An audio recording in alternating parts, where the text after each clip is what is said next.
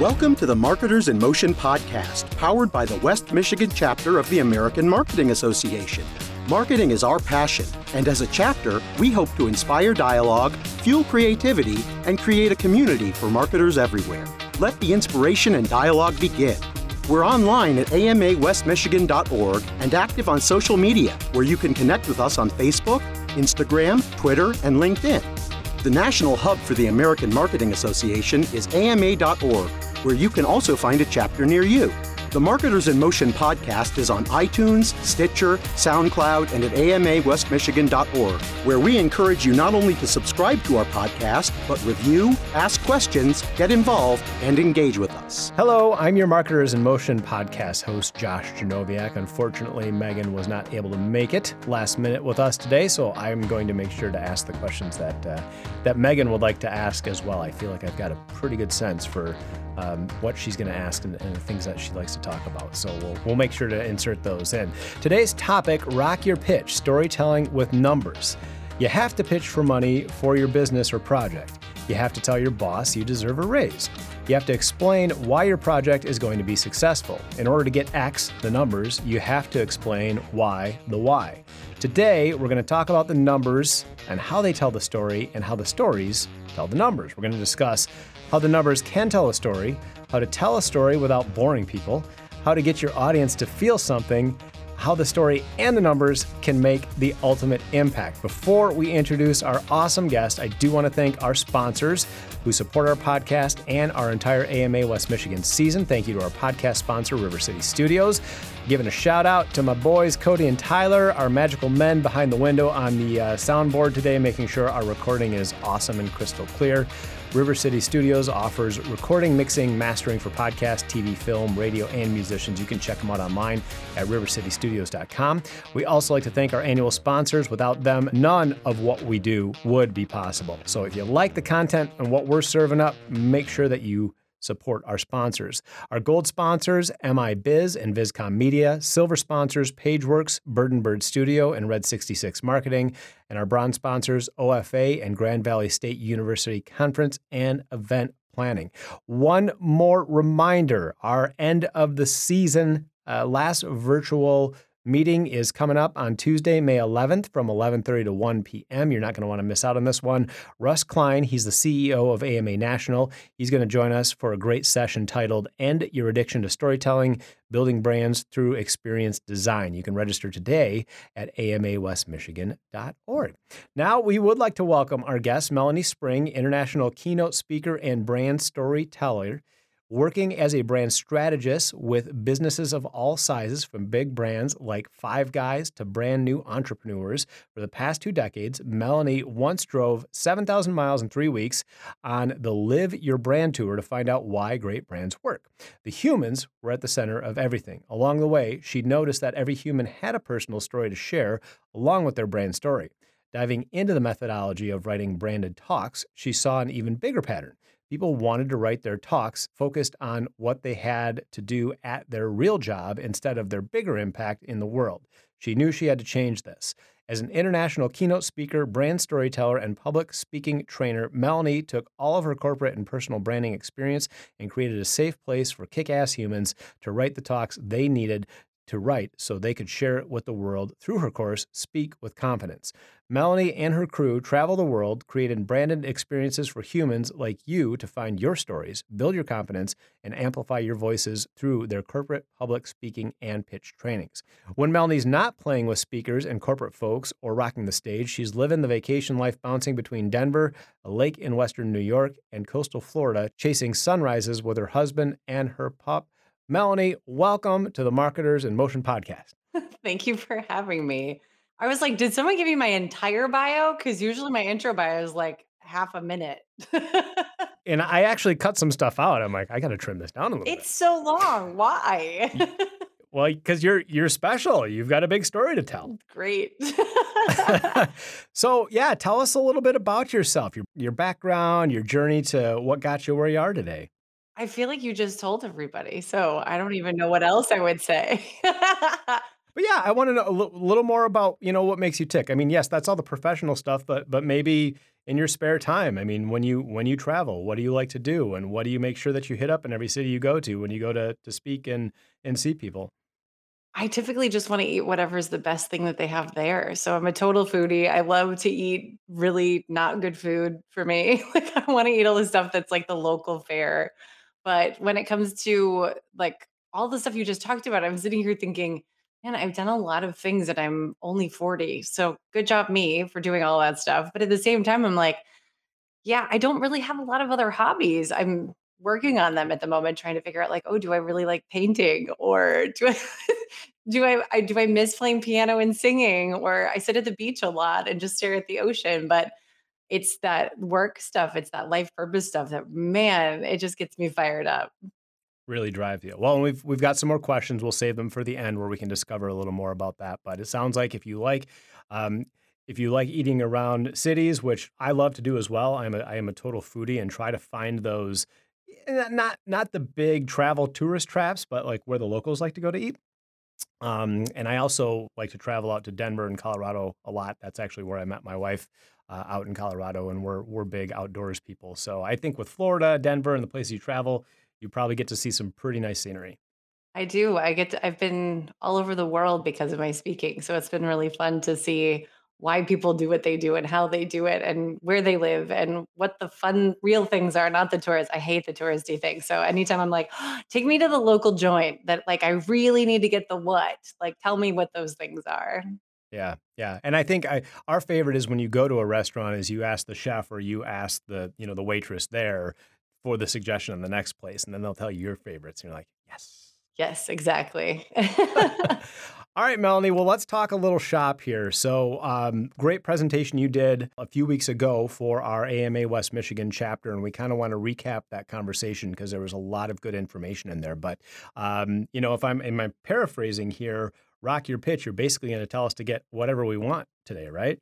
Yes, exactly. A lot of people think pitches are just for salespeople or for people who are like, I want to convince someone to do something different. And I'm like, yeah, that happens every day, all day. So what if we were a little more intentional about it? I like acronyms, and I like that you said, you were going to teach us the dish method, and we could think about that as how we want to get say our significant others to wash the dishes and how to convince them. So that is ingrained in my head. So let's talk a little bit about the dish method, and let's go step by step and break that down. So first, why don't you give us the outline of what the dish method is, and then let's jump into this, really how we can set the stage as marketers, as storytellers to make our pitches awesome. Yeah. Well, the DISH method is data, impact, story, and human. So it's an acronym that allows you to think about the four things you want to put into your pitch whenever you're thinking about your pitch.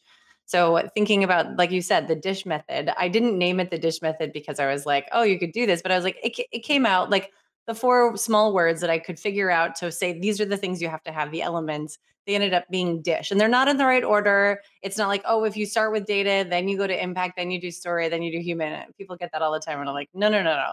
Just the four elements.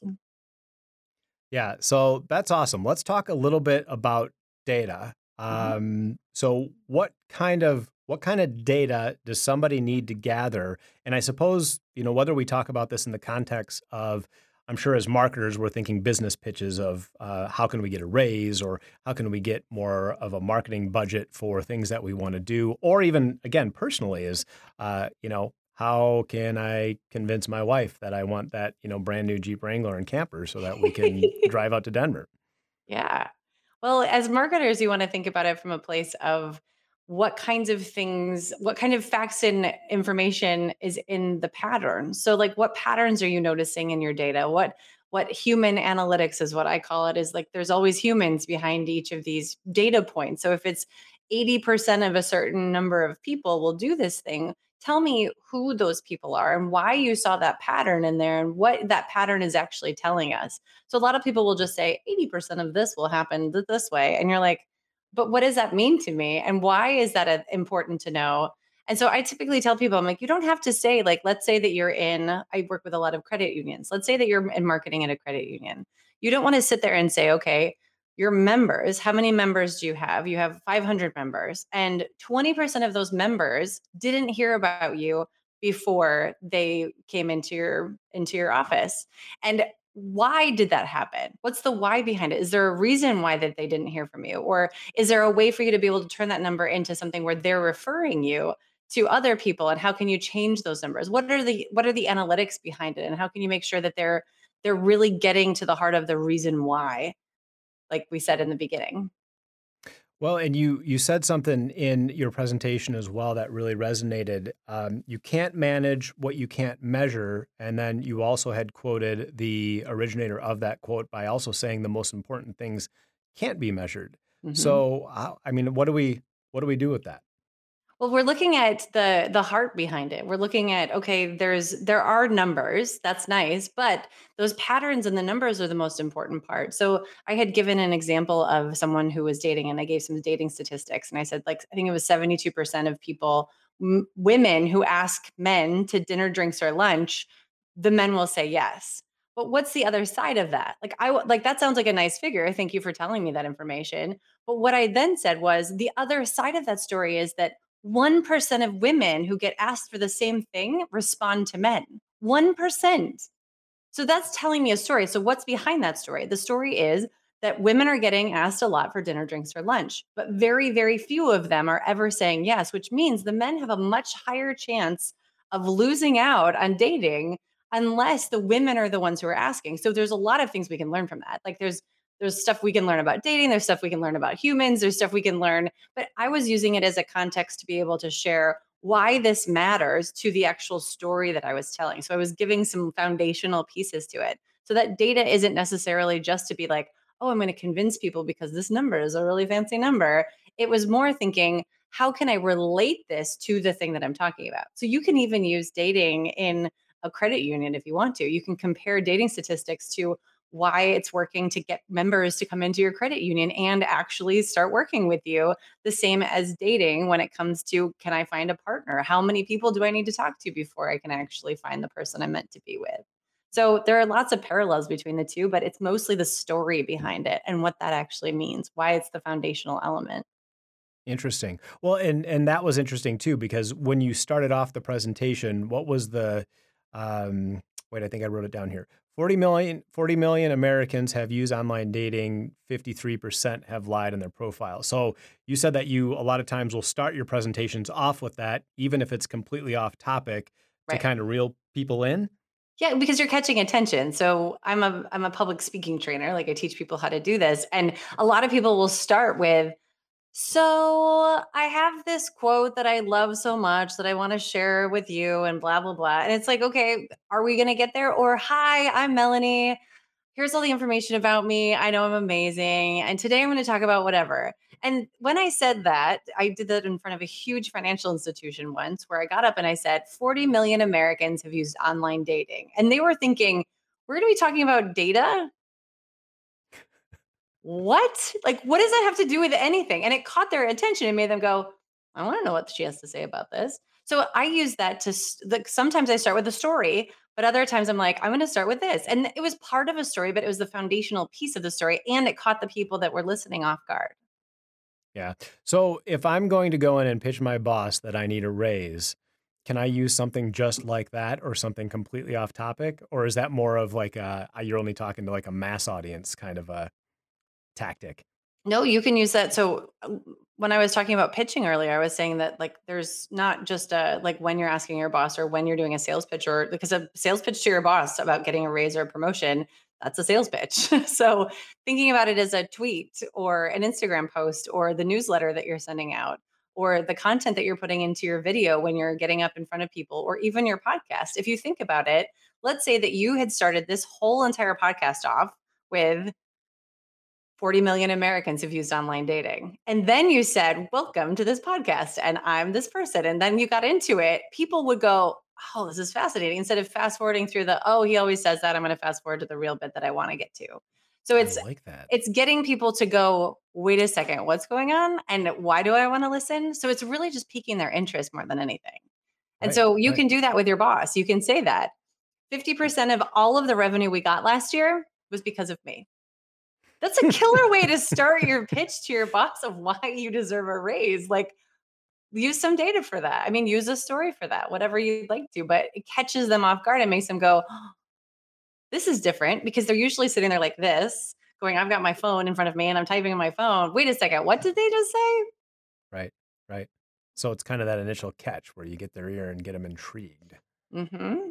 I like that. I like that. Well, and I know, in podcasting, we use teases. So when we produce this and we put it out there, I'm going to grab one of these awesome lines from you, and then we're going to pluck that little 30-second out, and then we're going to use that to tease the podcast where, I know a lot of podcasts, when they start out, they'll start out with a little tidbit like from the podcast like that. So it really gets you intrigued, and then they go in and then they do the regular business like we did, which I'm going to have to rethink that now because, we always start out.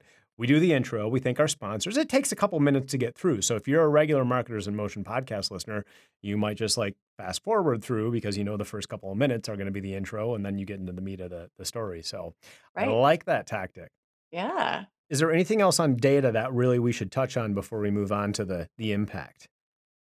I don't think so. I would just leave you with the idea that what is your data is something that you should ask yourself before you get into any pitch, presentation, marketing, content, whatever you're trying to get out there to get someone to do something, whether you want them to convince them to think differently or to just click on a button or something. What is the data? And it could be just a fact. It could be like, this person was born in this year, or this person did this really great thing. That's data. That's information that they didn't know already. And how can you make sure that it sets the foundation for everything you're doing? And I would assume that, say it's your boss or maybe it's your spouse, if you know this person, make sure that you're using data that's going to resonate with them because everybody's personality is different, right? Be careful, you're getting into H already. Yeah, yeah.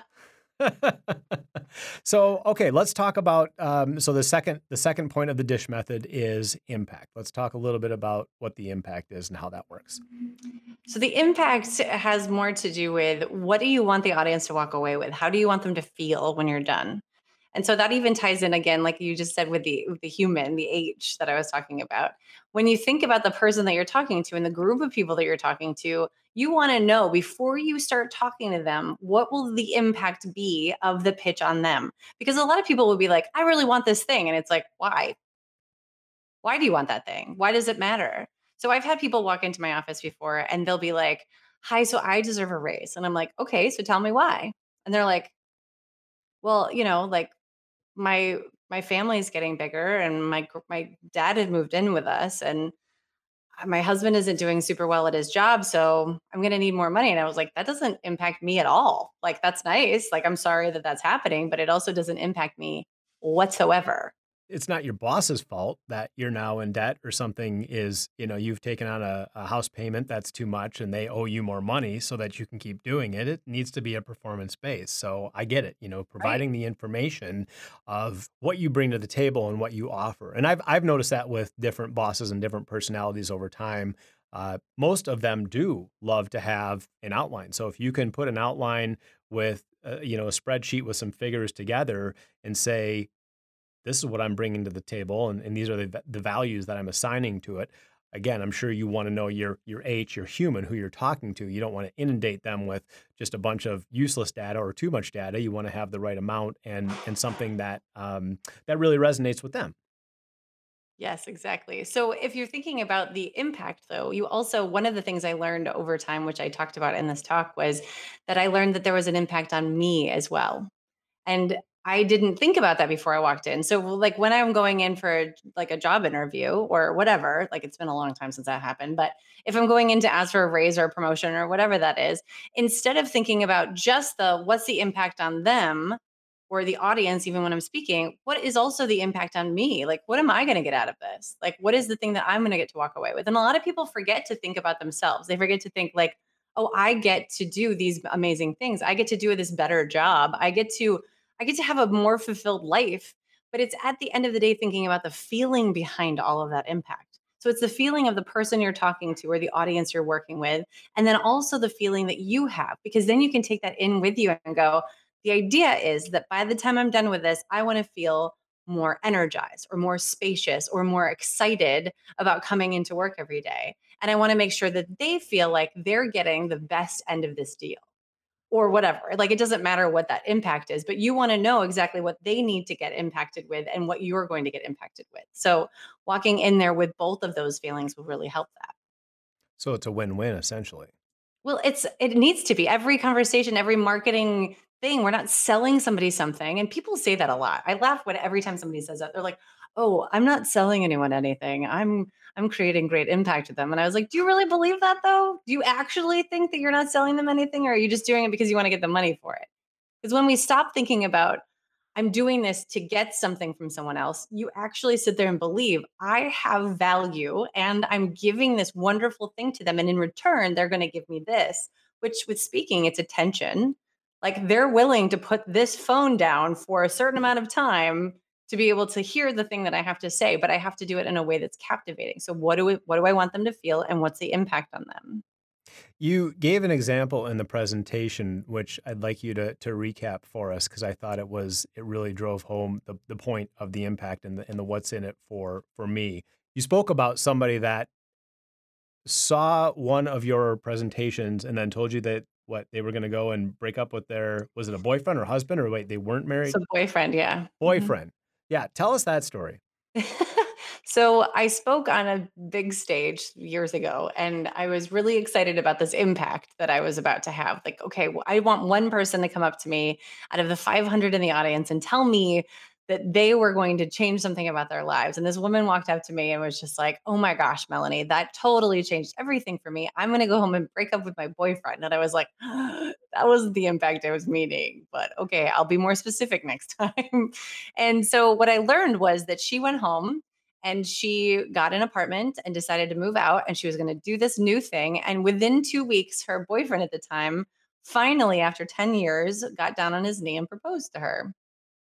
And Wow. so it's not lost on me that that happened because she shifted something in herself through my presentation. There was a bigger impact. It wasn't just the impact that she broke up with him or she was going to. The bigger impact was that she decided to make a decision to change her life because she wanted to. And so he started noticing that that shifted. And the impact on me was that I ended up getting to marry the two of them years late, like a year later, and to be able to be on a stage with the two of them, where he still to this day doesn't know that that was going to happen, but yay, it actually did, and they ended up together. So thinking about the impact on you and your audience. So I didn't know I was going to get impacted by getting to marry a couple at the end of that talk. But if you're thinking really big about your impact, you have to be willing to be ready for whatever the universe throws at you. That's awesome. So not even thinking, what's the impact on you or what you had expected, something totally unexpected that came from that, which was an awesome, and that's got to make you feel good. I mean, you're responsible for those two now living happily ever after. I mean, they're not anymore. Don't tell anyone I said that. Oh no! Why did you have to say I that? knew it wasn't going to work from the beginning. But that's why I don't tell that part in my talks. They're going to have to get the inside scoop on this.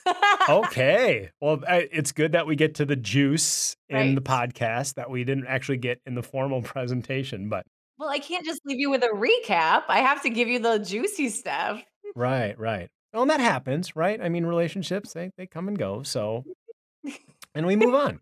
Yes. Point number 3, the story. Tell us a little bit about the story part of your pitch. Well, I'm a brand storyteller. So story is my favorite part of this when it comes to the actual integrated pieces of this. Like data is a part that I'm like, oh, that's fine, whatever. But story is the part that we've lost along the way. We're storytellers. Our innate human desire is to be able to tell stories, but most of us don't even know how to tell stories anymore. And when the description even says like tell stories that don't bore people to death, it's to remind you that the stories that you have to tell, you really have to think about your audience and what is it that you want your impact to be, and can you marry that data, those facts and figures with the story to make sure that you have content and context. So you've got your data, which is your context, and your story, which is your content. And people remember story way more than they remember data points. Like I very rarely remember my own data points, let alone hoping other people will remember them. But they'll remember the story behind it. They'll remember the person who was a part of that story. They'll remember how they felt when they heard about that person because they can relate to it. So thinking about your stories, if we're just talking about asking for a promotion or a raise, you can tell a story about a client interaction that you had with someone and how that impacted their lives.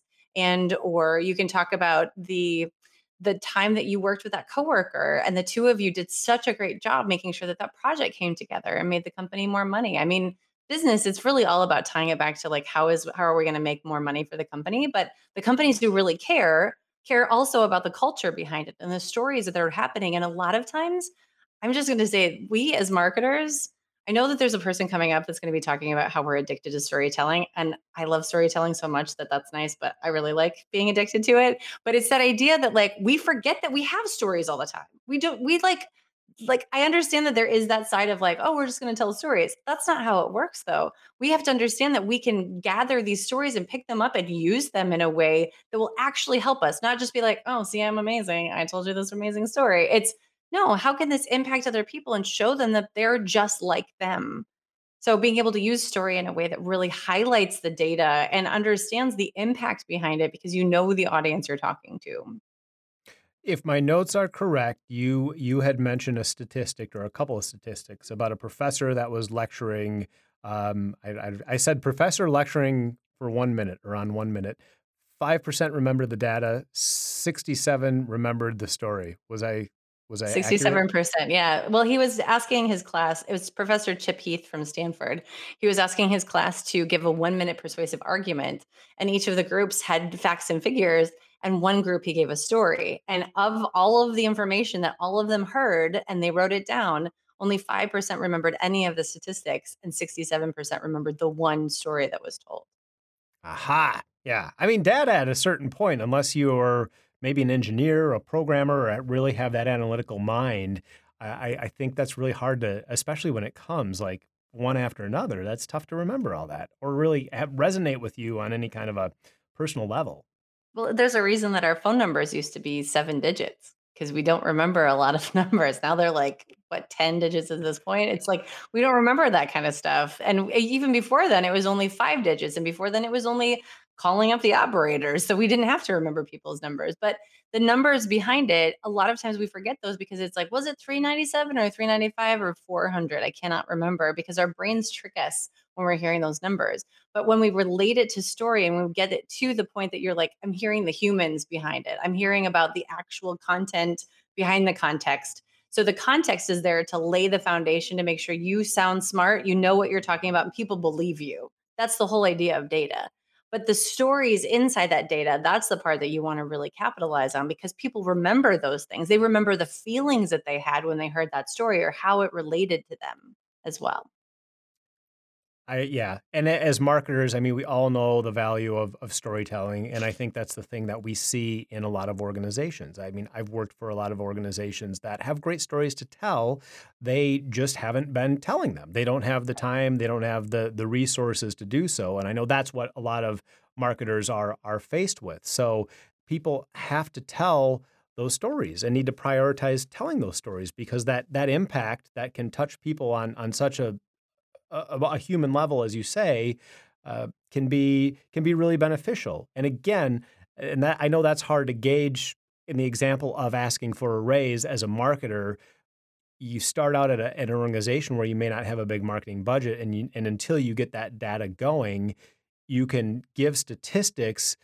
But again, there's really a grassroots effort of like you need to start telling your story and you need to start getting that content out there and telling your story, educating people, and then naturally that other stuff is going to follow, and then you can start doing things that lead to conversions, and you can start tracking. Okay, we posted this content and we got this much response, and we had a couple conversions that actually turned into some cash. So there's some data for that, but I can see how that can be tough in certain circumstances to try to get through to a CFO or somebody on the analytical side that's like, I need to see the numbers. You got to give me a spreadsheet that's going to show, your value, which that can be tough. Yeah. Well, I actually worked with cybersecurity startup accelerators that like they helped cybersecurity startups really get the investment that they wanted. And they're probably some of the hardest people I've ever had to train on how to do this because their brains think in big words and data and their own little engineering space. And they think, okay, well, everyone can just understand what it is that I do. And so when I was teaching them how to pitch to investors, I said, you have to understand that, yes, they're going to be looking at the numbers. They're going to look at the data. They want to know how impactful is this going to be and are they going to get their money back? But the only way they're going to do that and the only way they're going to listen is if you get them to feel something. So is there a story that you can pull in there that can relate to them? Like there was one guy who I believe I shared on the talk the other day that there was one guy who was a guy who who was able to hack into a car and put in security measures so that someone couldn't hack into your car. So he was working on a startup that allowed you to make sure that that car couldn't get hacked into. And I was like, well, there was a story on the news the other day about a controlled situation where a Jeep was stopped on the middle of the highway by a hacker. It was controlled, but that means that that can actually happen. And he was like, "Yeah, it totally can happen." I was like, "Well, then what if you told those investors, what if your wife and your kids were in that car when that happened?" Put them in that situation and made them feel like, "Oh my gosh, I don't want that to happen." It gave them goosebumps and gave them he got the money for what he wanted to do that because he was able to relate it. He didn't just talk in his head, he was talking with his heart and understanding that this is the real thing behind it that can relate to you as a human being. Yeah. Yeah, that I mean that makes complete sense. I mean, it's talking about the same thing, but just putting it in a different way. Let's talk about the H of dish, humans. Well, the humans are, the best part of the whole equation. So let's say that we're talking about asking for a raise. You're talking to your boss or your manager, the person who's above you to get a raise or promotion. When you're talking to your significant other, though, you're not going to say the same things. Even if you're asking for like, hey, do you mind if we go on vacation? Or do you want to take some time off and spend some money or do something different? You're not going to say the same words to both of those humans. If you're standing in front of an audience, and I've done this before, I'm standing in front of an audience of all women, except for there's always like the one or two guys in the back that I'm like, okay, I'm not talking to you. I'm talking to the rest of them. So it's like 500 women are in the audience. I'm talking to them and I'm saying specific things to get them to understand what I'm talking about. I'm not going to talk about my gynecology visit to a group of mixed company or mostly men because they're not going to relate to that. So understanding that like you have to relate to the human on the other end of it. You have to use the words that they're interested in. Let's say their boss has literally 5 minutes every time you see them, or they're always late for every meeting, which we have a lot of bosses like this. So if you think about that, what's the thing that will get them to be interested in the thing you have to say in only 5 minutes? Or can you catch them off guard with that 40 million Americans who use online dating idea to get them interested in putting down their phone and not thinking about the stuff that they're thinking about? So, how can you relate to that audience? And do you have stories and data that will relate to them specifically? So, my rock your pitch talk, I don't always give it exactly the same way. Sometimes, if I'm giving it to all women, I'll use very much more storytelling in the beginning than I will using a lot of the data if it's mixed company or mostly men. So, I'll relate it to the humans who are behind it. I could see getting into and probably what I would suffer from is pitching to somebody else how I would want to be pitched to, Mhm. thinking that, this is what interests me, so this should be interesting to them. But then realizing that we have, very different personalities. I mean, my wife, for example, she can't stand it when I drone on and on and on about something. So, and I tend to do that because I'm a talker. So a lot of times when I do a pitch, I have a problem with, I don't stop talking. And I'm also one of those, I've got to fill any silence in a conversation with something because I can't let there be gaps. So it's like I tend to just keep going until I know somebody's going to come in and say something. So that's something that I think that I learned from your presentation. And when I'm trying to pitch an idea to my wife, I need to be quick. I need to be concise. And I know that I've got a very small time frame with her to get my pitch in, because otherwise she's boom, she's gone. Yes, exactly. And it's really thinking about who are the people I'm talking to. Is it a client that I'm working with? Is it my boss? Is it a significant other? Is it my kid? If I want them to do something, I have to talk to them a certain way. And I can't talk to, like, you guys know, I don't have kids, but like you all know, like each of my kids I have to speak to differently. Think about that with your audience. Every audience you have to speak to differently. Every group of humans or singular person, you speak to differently. And one of the best things to do in an office situation with this is to learn their personality assessment. So a lot of times they do a DISC assessment or a strengths finder assessment or something like that. And a lot of people will share that through the office. Like everyone knows everyone else's strengths and weaknesses and what their DISC assessment is. Like I'm a really high I on the DISC assessment. So if you want to talk to me about stuff where like it's social, it's really exciting, it's going to be influential, I am straight up in like, please come to me with all the stories. I want to hear them. If you're going to start talking about data, I'm going to just quietly fall asleep while you're sitting there talking to me. So like I'm not going to be like me and my bookkeeper, we have a very specific structure of how we talk to each other. I need a specific report because I cannot understand all of the things that they're trying to tell me. I want to know it.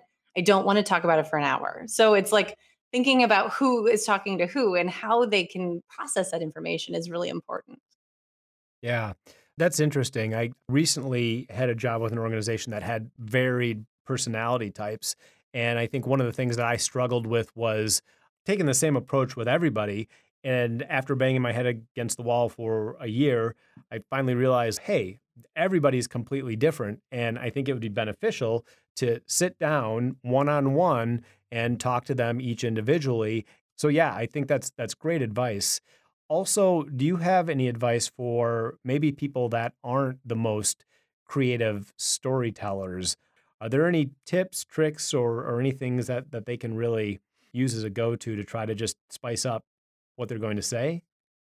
I mean, it depends on the human, but yeah, there's a lot of things that you can think about when you're writing your story or creating your story or figuring out what your next story is going to be. And one of the things that actually hit home, I do a thing called Speak with Confidence, and I teach people how to do this. And one of the things that I was talking about one day, which I've talked about many, many, many, many times, really hit home with one of the people who, which I call rock stars in our group. And he said later, he goes, I had no idea that I had stories everywhere all day with they're always happening. And so what I ask people to do is to practice this. I want you to think about what happened this morning. Did you have coffee?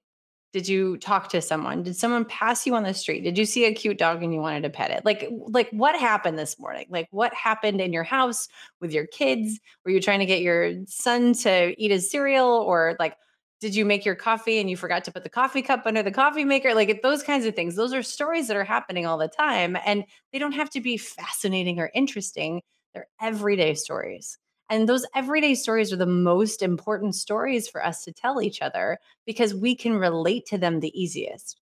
So a lot of us think, okay, I have to be fascinating at storytelling. I have to be able to tell really big, epic stories because we hear motivational speakers get up on stages and talk about being an Olympic skier who's blind, or like I was born in a third world country and I have a really hard past, but I became this really great, huge pioneer in this section. And all of us are sitting there going, okay, but how does that relate to me? Like I'm really inspired and motivated by it, but how does that relate to me? And when we think about it, it's the everyday stories that are the most relatable. So when we're thinking about our stories, thinking about how can I tell my story of my coffee not having the coffee cup underneath it this morning and make it relatable to someone else going, oh my gosh, I've had those mornings. And it's just those little tiny everyday snippets that we can start pulling in and maybe journaling about or writing down and going, oh yeah, that was a good one. Like the one I talked about in the talk that I didn't realize was a relatable story until I shared it the next day was the fact that I got sick, like horribly sick on the train on my way to this big talk that I was giving. And I was talking about the difference between living in a beautiful life and a miserable life. And it was just a choice.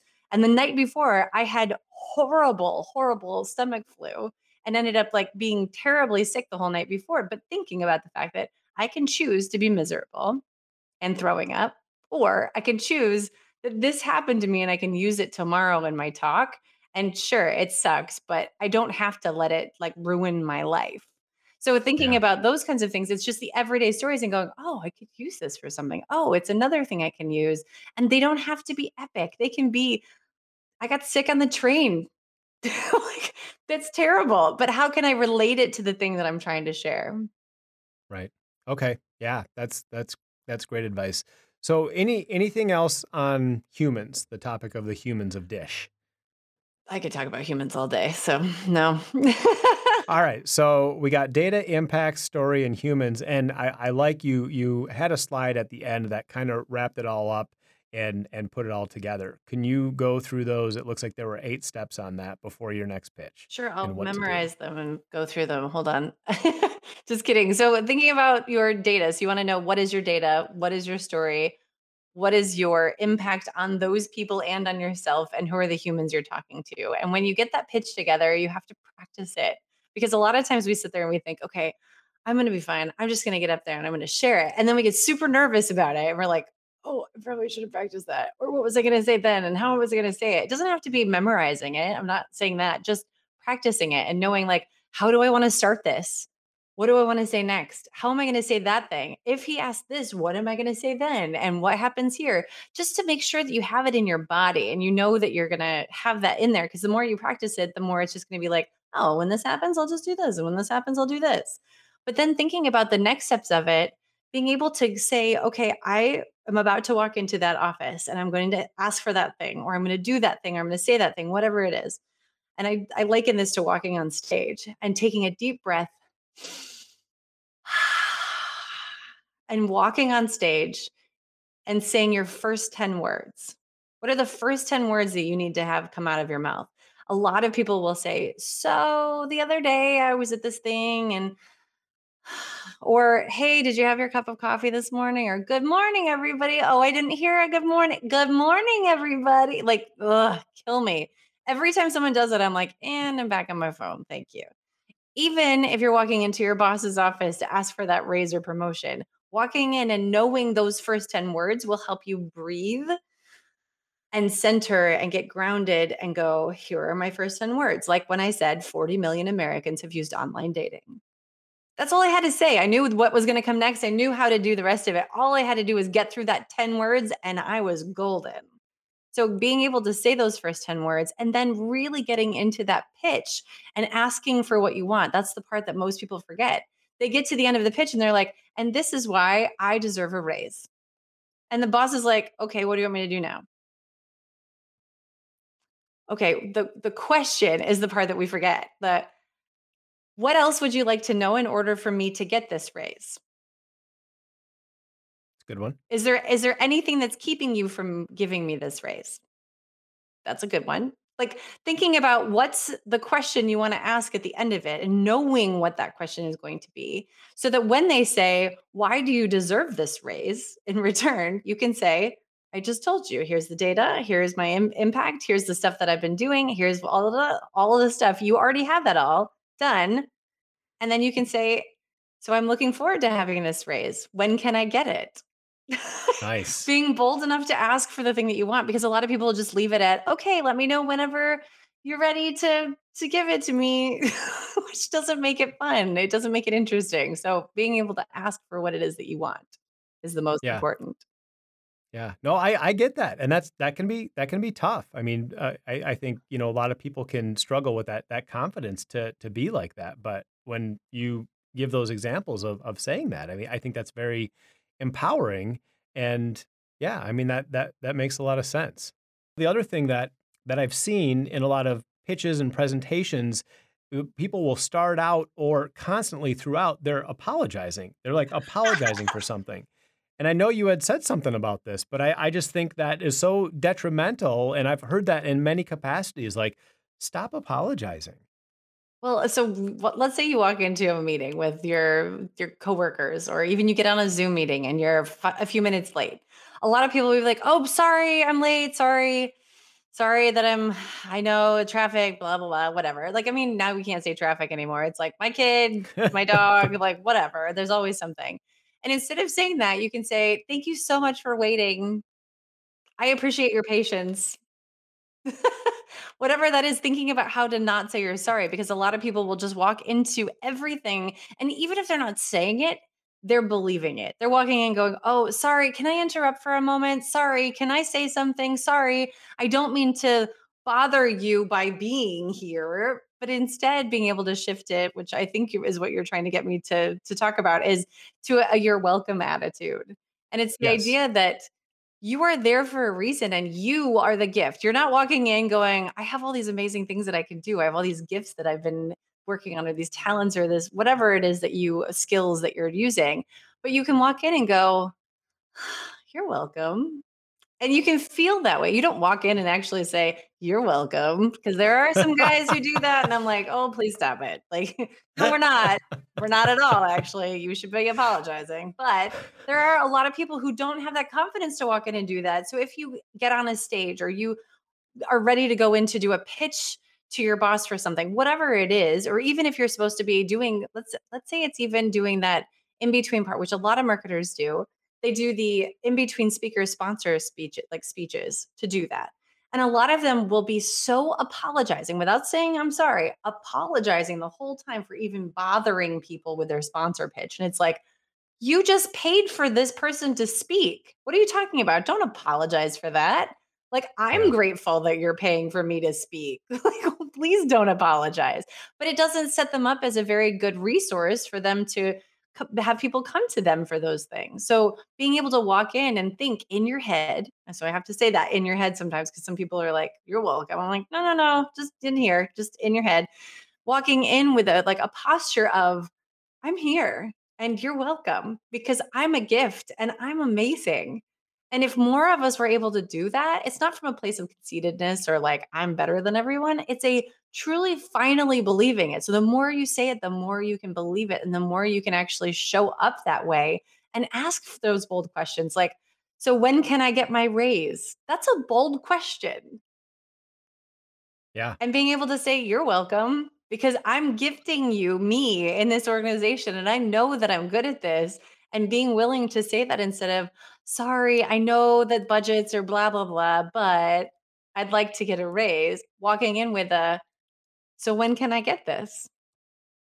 Yeah. I like that. I mean, being in total control. Mhm. And I would recommend that if anybody needs a confidence boost in that on that conversation that we just had, "You Are a Badass" is a great book. I think Mhm. there's a whole like suite of different books on the whole badass conversation, but There I found is. I found that one very helpful. Yep. And "You Are a Badass at Making Money" is another one. Yeah, yeah. So okay, is there anything that we missed as far as the rocking your pitch? I think I I don't think think we so. touched on all the main points, right? Yeah, I almost feel like I gave it Okay, over again. I'm giving it yeah. I'm giving it in, like, a little bit, so I'm glad that I could re-go through it with you. And the juicy stuff that, was not Mhm. included in the polished presentation, which I like. Well, I did wanna ask you about a couple of your other products that you have, other services, I guess I should say, because you had talked about the How Not to Be Weird on Zoom, and then also your Speak with Confidence 90-day challenge. So, let's talk a little bit about the How Not to Be Weird on Zoom, because I know that that's, as we were just talking about, apologizing for coming in, apologizing for, uh, you told me that the dog was gonna break in at some point. We haven't seen the dog yet. Where My is he? husband wrangled him. He wrangled him, I swear. Ah, okay, okay.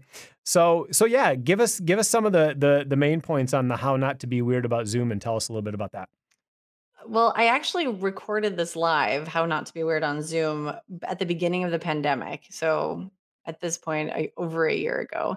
And the reason I did it was because I kept seeing people, even on the news, who were taking their laptops into bathrooms with them, not realizing that they were on video. And I started thinking, I'm like, there are some things that people don't know. Like, that's one that's like a really out there one, but there are a lot of things that people just don't understand about how to set up their background or how to look good on Zoom or how to have the right lighting or the right microphone or the right setup, whether it's a really cheap one or a really expensive setup in a studio. What can you do to make sure that you're maximizing the space since you have to be on video now? Which this is very much a video first time in our history. How can we make sure that we're showing up the way we need to be? So I said how not to be weird on Zoom to hook people. I've also had people go, I like my weird. And I'm like, oh yeah, you can still be your weird, but like don't be weird. Like Right, don't be that guy. So right. making sure that you're showing up in a way that really helps you show your personal brand, whether it's to your team or your clients, or you would normally take someone out to lunch or coffee or dinner. If you were to do that, but you have to do it on Zoom now, how can you create that same experience in that Zoom instead? Or you're giving presentations. I think the reason I first thought about doing it was I was watching Instagram and I was watching people do Instagram stories and lives and stuff like that. And all I heard at the beginning was, so, so today I'm thinking, oh, hi. Oh, there's people in here. Oh, hi. Hey, so, and then 5 minutes later, I'm like, are you going to talk about something? Or are you just going to sit there and sew an at me the whole time?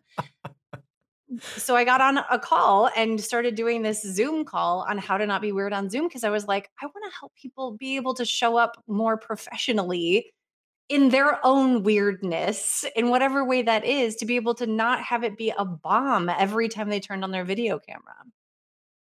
Yeah, I mean, and don't shoot with a window in the background because people aren't going to see your face. You're going to be drowned out. Do you have one of the? Is it like it's like a makeup light, those circle lights that people are using to make sure that they have the lighting right? They put it in I front of their did have computer. one, but I have natural light now, so I don't need it. You're in Florida, so I'm you in have one. Florida. Us here in Michigan, on the other hand, well, we're getting to the summer season, so we get a little more light. So, okay, and we can actually put a link to that in the show notes because I think that was at irockmyvideos.com, right? Yeah, it's free and it comes with a tip sheet. I actually created a tip sheet for hosts and guests on the top 6 things you can do to be the best host or best guest. And I did it all based on Emily Post's how to host a party or attend a party. So I was like, Oh, let's make nice. it a Zoom party. And I updated it all based on that. So you get that along with the Zoom training. Awesome. We'll put that in the show notes, and then tell us just a little bit about the Speak with Confidence 90-day challenge that you do. Oh man, I feel like I started everything in my business during the pandemic. Well, I created a course called the Speak with Confidence 90-day challenge that was based on my retreat that I mean, we're doing it in person again, but the two last year in 2020 got canceled, so I wanted to make sure I could give it to more people. And so we started doing it where it's 7 chapters of how to figure out your stories, how to understand your brand, how to use the dish method. Chapter 3 is the dish method, and chapter 4 is how to put it all together, how to structure your talk in a way, whether it's a quick pitch or a full talk if you're giving a big talk, or even a video if you're thinking about like, I want to create a video that's impactful. How can I do that? That's a way to do that. And then it goes into memorizing without memorizing, and then how to market it, how to actually put your title and your description and your content together in a way that gets people to want to hire you to do these kinds of things. And then the last chapter is all of the tips and tricks for using the stage, which you can also translate into video. So it's 7 chapters of really good stuff and a community of people who are also doing the same thing. And it's a 90-day challenge. So we give you 90 days to do it, but you kind of get to do it for as long as you want to. But don't tell anyone I said that because we really want people to write more talks and tell more stories. All right, we'll put a link to that on the show notes as well. And I think that one is 90daytalk.com, right? Yep. All right, I got these things down. Yes. Awesome. Okay, well, before we let you go, we do have to ask our ending with why questions. And based off of Simon Sinek's starting with why, we have to ask you, what is your why? My why is that I am hell bent on amplifying voices. And the reason that is my why is because of the fact that I believe humans have stories to tell. And I know that I can help them tell those stories. And I am ready to help them in any way, shape, or form that I can. That's awesome. I love it. All right, who or what inspires you? I am inspired by my rock stars more than anything. The people who I work with, the people who I get to work with as clients, because they're always teaching me something new. They're always diving deeper or saying, oh, I can't go there because those stories are too scary. Or what if I have to get on stage and do this? I've been doing it on Zoom for the last year. What do I do now? And how do I get that on stage? And they're always pushing themselves to be better. And I don't have kids, like I mentioned, but I get to proud mom the heck out of them when I get to work with them. So I feel like I have tons of kids. Awesome. Well, yeah, and I am expecting when we go back to seeing others in person again that you'll do another version of your how not to be weird in person with other people. Yes, I feel like I needed to do that anyway. How to socialize again. All right. What is your favorite book and or podcast? My latest favorite is Rob Bell's Everything is Spiritual. And it's the reason it's my favorite lately. I just finished it the other day, is that I didn't really think about this idea of our inner guidance or understanding who like what is actually telling us what we need to do, like why is our why, and why are we inspired by certain people and not others, and how do we need to spend our time, and what do we need to do in this world, and that kind of stuff. And I call it my inner knowingness. So having this knowingness, and it finally like clicked everything into place for me to go, oh, that is my inner knowingness, and I do have the answers. And I say that all the time. You have your answers. All of you have your answers inside you all the time, but are you asking the right questions? So his podcast is actually also fantastic. It's called the Robcast. The Robcast. Awesome. Okay. And I like that. Why is your why your why? I think we have to change our number one to why is your why your why? Or that could be the follow-up. What is your why? And then why is your why? Exactly. You can stump everybody. Yeah.